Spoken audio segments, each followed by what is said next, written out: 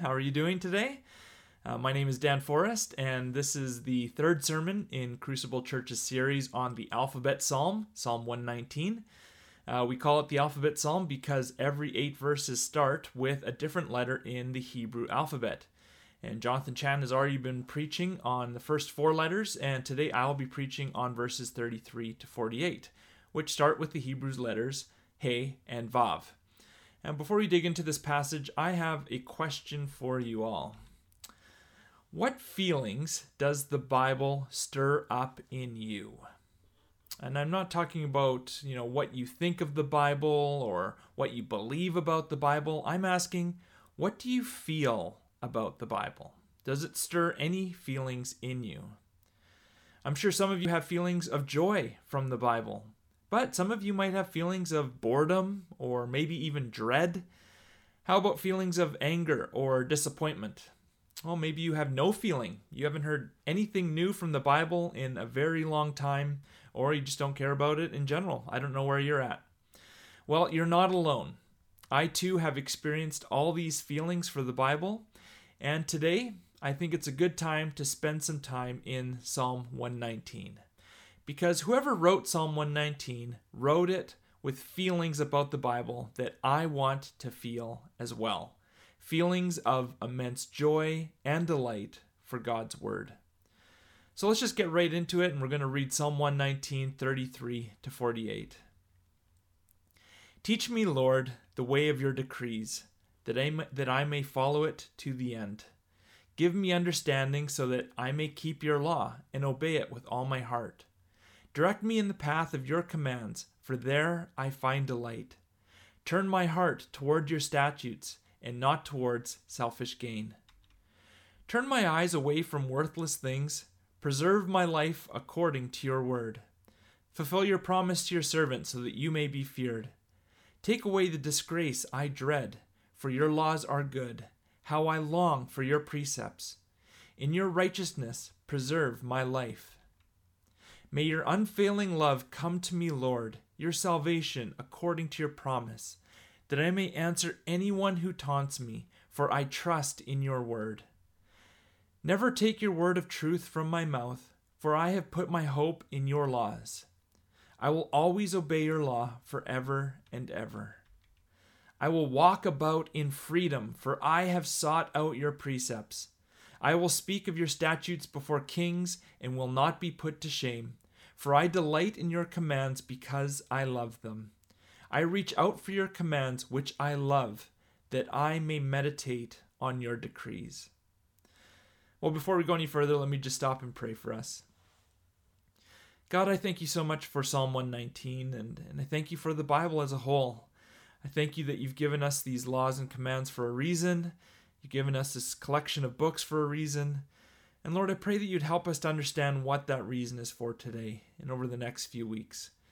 God, I pray that you'd help us to fall in love with the Bible again, or fall in love with the Bible for the first time if we haven't before.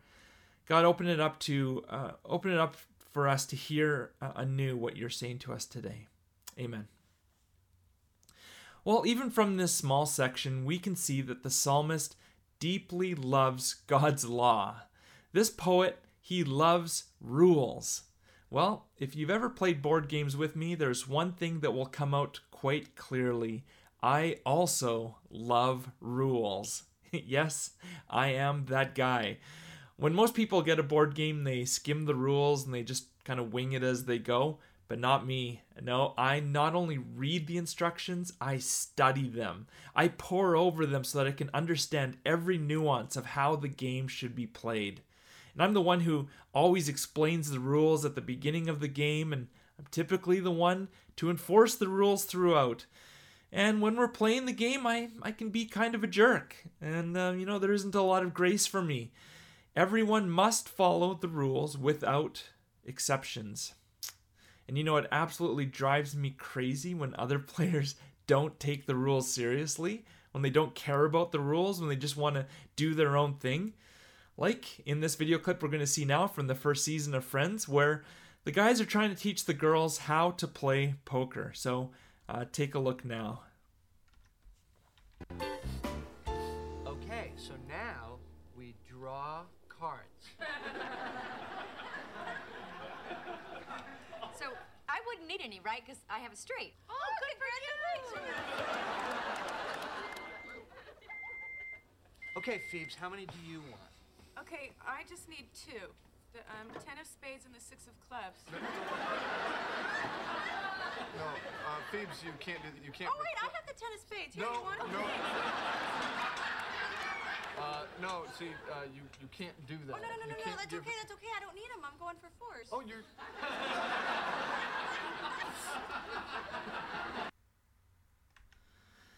Oh man, I cringe just watching that video. I just can't handle it.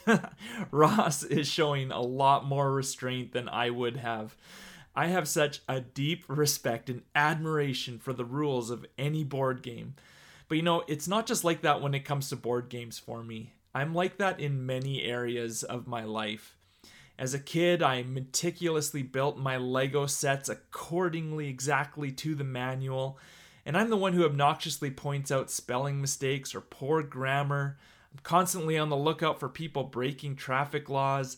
I get angry when people cut in line. What can I say? I love rules. I love the law. So it's no surprise then that when I first became passionate about Jesus, I approached the Bible in the same way I approach board game rules. I pored over it, searching for instructions on what to do and what not to do. Do not worry about tomorrow. Love thy neighbor as thyself. In your anger, do not sin. Thou shalt not steal.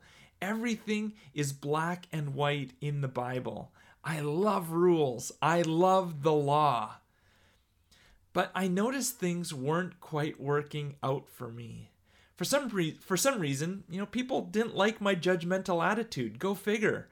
They didn't like being told that they were doing something wrong.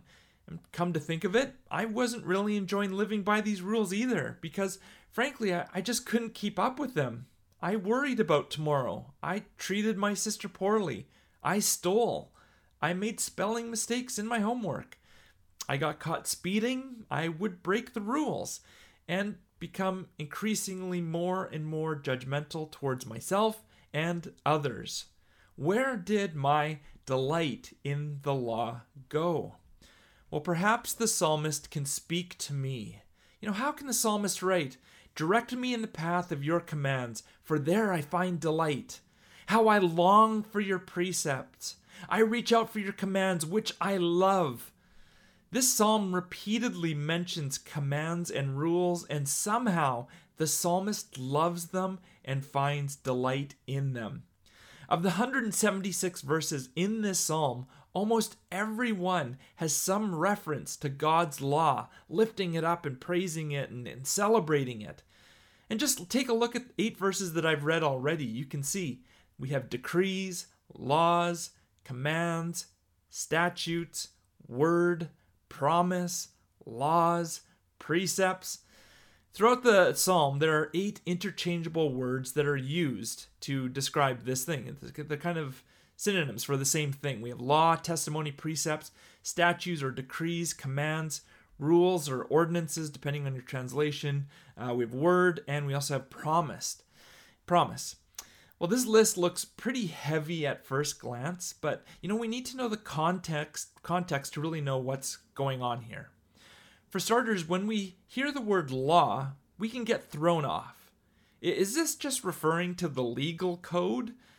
Well, the Hebrew word for law is Torah, and Torah is primarily means teaching. The word law is typically used for the first 5 books of the Bible. And Genesis, Exodus, Leviticus, Numbers, Deuteronomy, there's much more than just legal laws in those 5 books. In those books, we have stories, we have poetry, we have prophecy. And all this is given to teach us, to instruct us in how to live. So law doesn't just refer to legal laws, but many different forms of teaching. Both Paul and Jesus at different points even refer to Psalms and prophets as law, even though they contain no laws. So those 8 synonyms, they refer not only to single commandments, rules, and laws, but more importantly, to the whole story of God at work in Israel's history. The whole Bible is teaching for us to live by, and that delights the psalmist.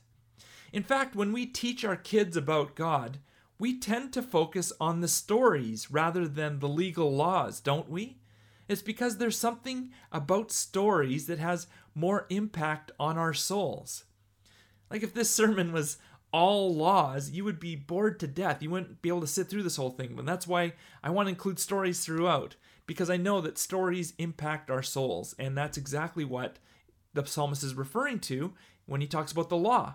He clearly delights in the law because it is a guide for living. So let's take a look at a few verses here. Teach me, Lord, the way of your decrees, that I may follow it to the end. Direct me in the path of your commands, for there I find delight. Turn my eyes away from worthless things. Preserve my life according to your word. We all agree that in order to function as a society, we need rules. We need law and order. You know, this country would be overrun with chaos and corruption without a good legal system. You can see what's happening in the US right now, and Belarus and Hong Kong. They're going through their own chaos right now because the people in those societies are not experiencing a legal system that is working fairly or justly for all people. A couple sermons ago, one of Jonathan's main points was that God's commands are given to us for the flourishing of all people. You know, if we all followed God's rules, there would be no evil. We would be in harmony with each other. There would be shalom. A healthy society needs good laws and good ethics to survive and thrive and be unified, and that then gives us delight and happiness. So the rules and the ethics of the Bible are so important and should be celebrated. They are a guide and a path for healthy living and for a healthy society.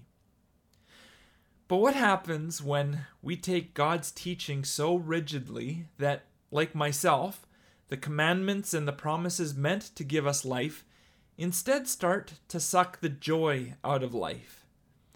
What happens when you realize that you can't keep all the commands of the Bible and you can't live up to this standard? Guilt, shame, frustration, empty promises to try harder. How can the psalmist continue to speak of delight in the law?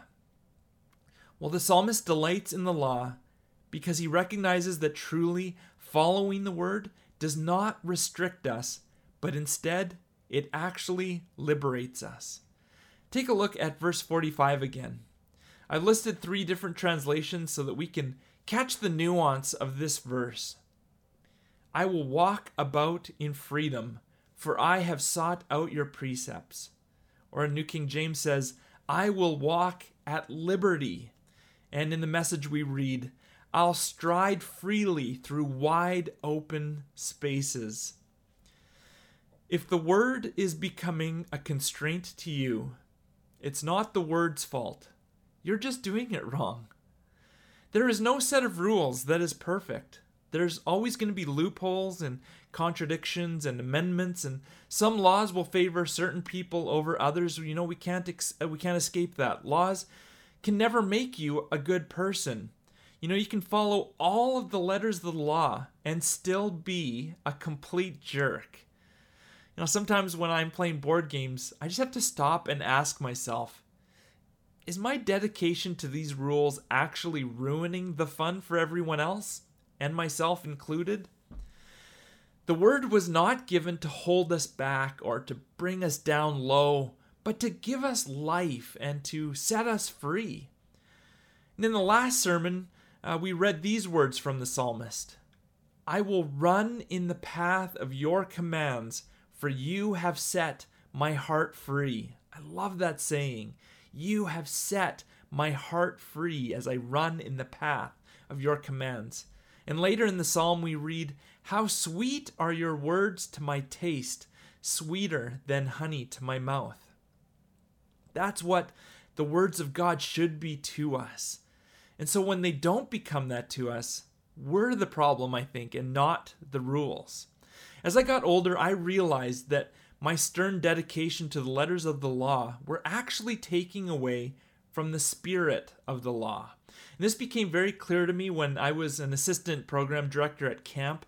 And during training week, I was becoming increasingly frustrated with my boss because he wasn't sticking to the schedule that we had created. And I'd be looking at my watch and muttering to myself, oh, sorry, wrong slide there. Oh yeah, no, that's right. Looking at my watch, muttering to myself, you said we'd be done this team building exercise at 2:30, and now it's 2:37. After a while, I just couldn't take it anymore, and I confronted him. And his response really put me in my place. He told me not to get so caught up on the time, but focus on what was happening in the moment.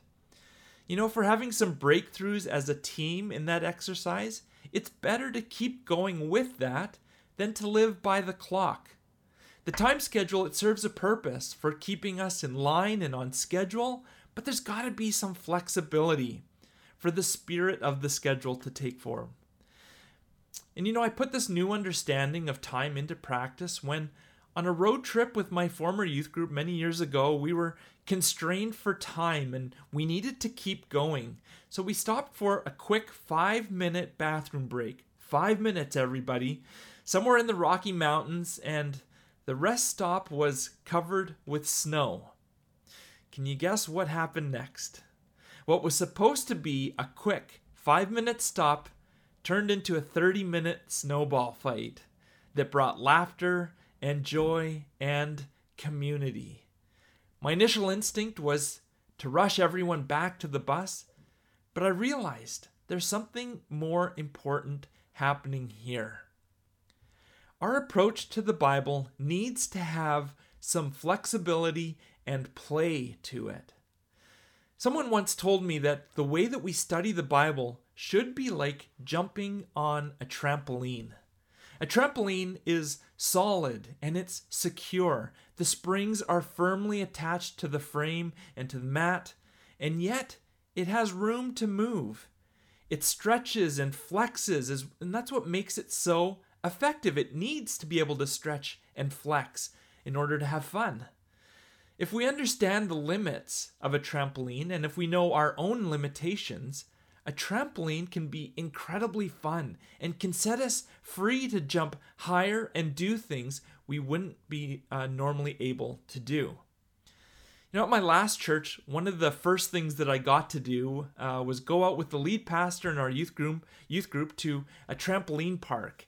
And these are some pictures from the website of that trampoline park. I put them up there so you can get a sense of how crazy these places are if you've never been. In our group, it was interesting to see how everyone had a different approach to the trampolines. Our lead pastor, he realized his limitations right away. He's not a young guy anymore, and he recognized that if he wasn't careful, he could seriously hurt himself. So he was quite cautious with his jumps. But then there were these young guys who just had no fear. Right away, they're doing flips, backflips, they're having dunk competitions. And then the rest of us, we were somewhere in the middle, just kind of working on our own thing.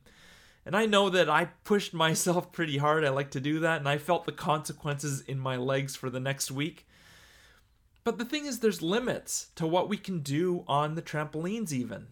There was a briefing at the beginning with all the things that we could and could not do. We were shown which areas were for more advanced jumpers and which were for beginners. We were warned not to try anything that was out of our skill level. There was trained staff all around watching out to make sure that we were working within our limits and doing the right things and not screwing up. If we understand those limits and obey those guidelines, then a playfulness can awaken within us. Even though our lead pastor was taking it easy and not jumping too hard, it was clear that he was having a great time. And even though the athletic guys already had so much experience with trampolines before, they still had so much fun as they pushed themselves to dunk higher and do more backflips in a row. You know, the Bible was written for us to play in. We run in the path of your commands, for you have set our hearts free. We really want the Bible to be black and white. And in many ways, it definitely is. There are clear guidelines for right living. Worship the Lord your God and serve him only. Love your neighbor as yourself, and so on. But within those guidelines, there's still a bit of mystery. There's still questions. There's still lots of room to play and dialogue and explore different interpretations of the Bible. Jesus delighted in the words of the Bible. The words of the Old Testament flowed from his lips in his everyday conversations with people. These words were strength to him when he was tempted in the wilderness. And Jesus knew the limits of the Bible, and he played within them. He challenged the Pharisees, who were rigidly following the letters of the law, but had completely squashed the spirit of it. Jesus did things that appeared to break the rules of the law. He healed on the Sabbath. He ate with tax collectors and prostitutes. These are all the things that the Pharisees were saying were against the law. But Jesus didn't actually go against the law. He had a fuller understanding of what the law was intended for. Jesus didn't come to take away all the rules and say, hey guys, you can just do whatever you want. No, Jesus came to dig deeper into the scriptures and show us things we didn't even know were there. Well, after Jesus rose from the dead, he ascended into heaven and then sent his Holy Spirit to us. And by sending his Holy Spirit to us, that gives us and his disciples not only the freedom, but also the ability and responsibility to interpret his word together as a community. If the Bible was perfectly clear in every situation, we wouldn't have thousands of denominations fighting over whose interpretation is correct. God doesn't intend for us to fight over theology, but he wants us to play together within its limits. We need to recognize that no one church has it right. We need to hear each other and respond with different voices and with different opinions. And we've all got a part to play in interpreting scripture as a community of Christ followers. Whether you've got a master's degree in theology or whether you've hardly picked up the Bible, you've still got the Holy Spirit in you to interpret the scriptures together. And just because we disagree with each other on some things doesn't mean that we have to hate each other. Let's disagree with each other like we're playing dodgeball on trampolines. It's fun to bounce our interpretations off each other and to challenge each other to think differently, but we're not trying to hurt each other. You can get some good body shots in there, have some fun, but don't hit people in the face. Come on, guys. We need to be gathering together to talk about the Bible and talk about what God is speaking to us personally through his word so that we can figure out what God is saying collectively to us as a church. It's not good for me or Jonathan to stand here and tell you what to believe and how to live your life without any dialogue. We're humans just like you. We're filled with God's Spirit just like you. God speaks through all of us. So let's make it a priority to meet together and discuss the Bible. Get into some healthy arguments about it and encourage each other. God did not give us the Bible to hover over us, dictating our every move. And it's also not a one-page instruction book that we keep in our back pockets that we occasionally go to for advice. It's the Word of God that we enter into and dialogue with. It's the story of God and his creation that we're a part of, that we interact with, and that we wrestle with. So, as we go from here, may you be set free to enjoy the goodness of God's Word. May we all find joy as we jump on this trampoline together and as we discover new ways to experience life to its fullest through these words. Let me pray again for us. God, once again, thank you so much for the enthusiasm and excitement of Psalm 119, reminding us, God, that your word is good and sweet and sets us free. And Lord, when we come to your word and we feel it constraining us and putting us down, I pray that you'd help turn that around for us. Open it up so that we can be set free again to live the way you want us to live in freedom and truth and love and life. Amen. All right, well, I'm looking forward to seeing you all again this Sunday. Have some discussion questions for you to consider. So these are the 3 questions that we're going to be discussing on Sunday in the Zoom conversation. The first one is, what is your favorite board game? What games do you like to play? And how do you approach the rules? Sometimes the games that we play tell a bit about who we are as people and what kinds of things we like. Question number 2, what have been some of your struggles with the Bible? You know, we all have different experiences with the Bible. What have been some of your struggles with it? And number 3, when was a time when the Bible really came alive for you? I'm sure for many of us, it's probably the first time we really became a Christian and started reading the Bible, and things started popping out that were just new and fresh to us. Or maybe it was later in your Christian life when you came to the Bible again and God spoke something new and fresh and alive for you that day. So I want to encourage you to think about these questions and ponder them so that we can have a great discussion on Sunday. I look forward to gathering together with you and worshiping and discussing these things. So blessings on you over the next few days, and see you on Sunday.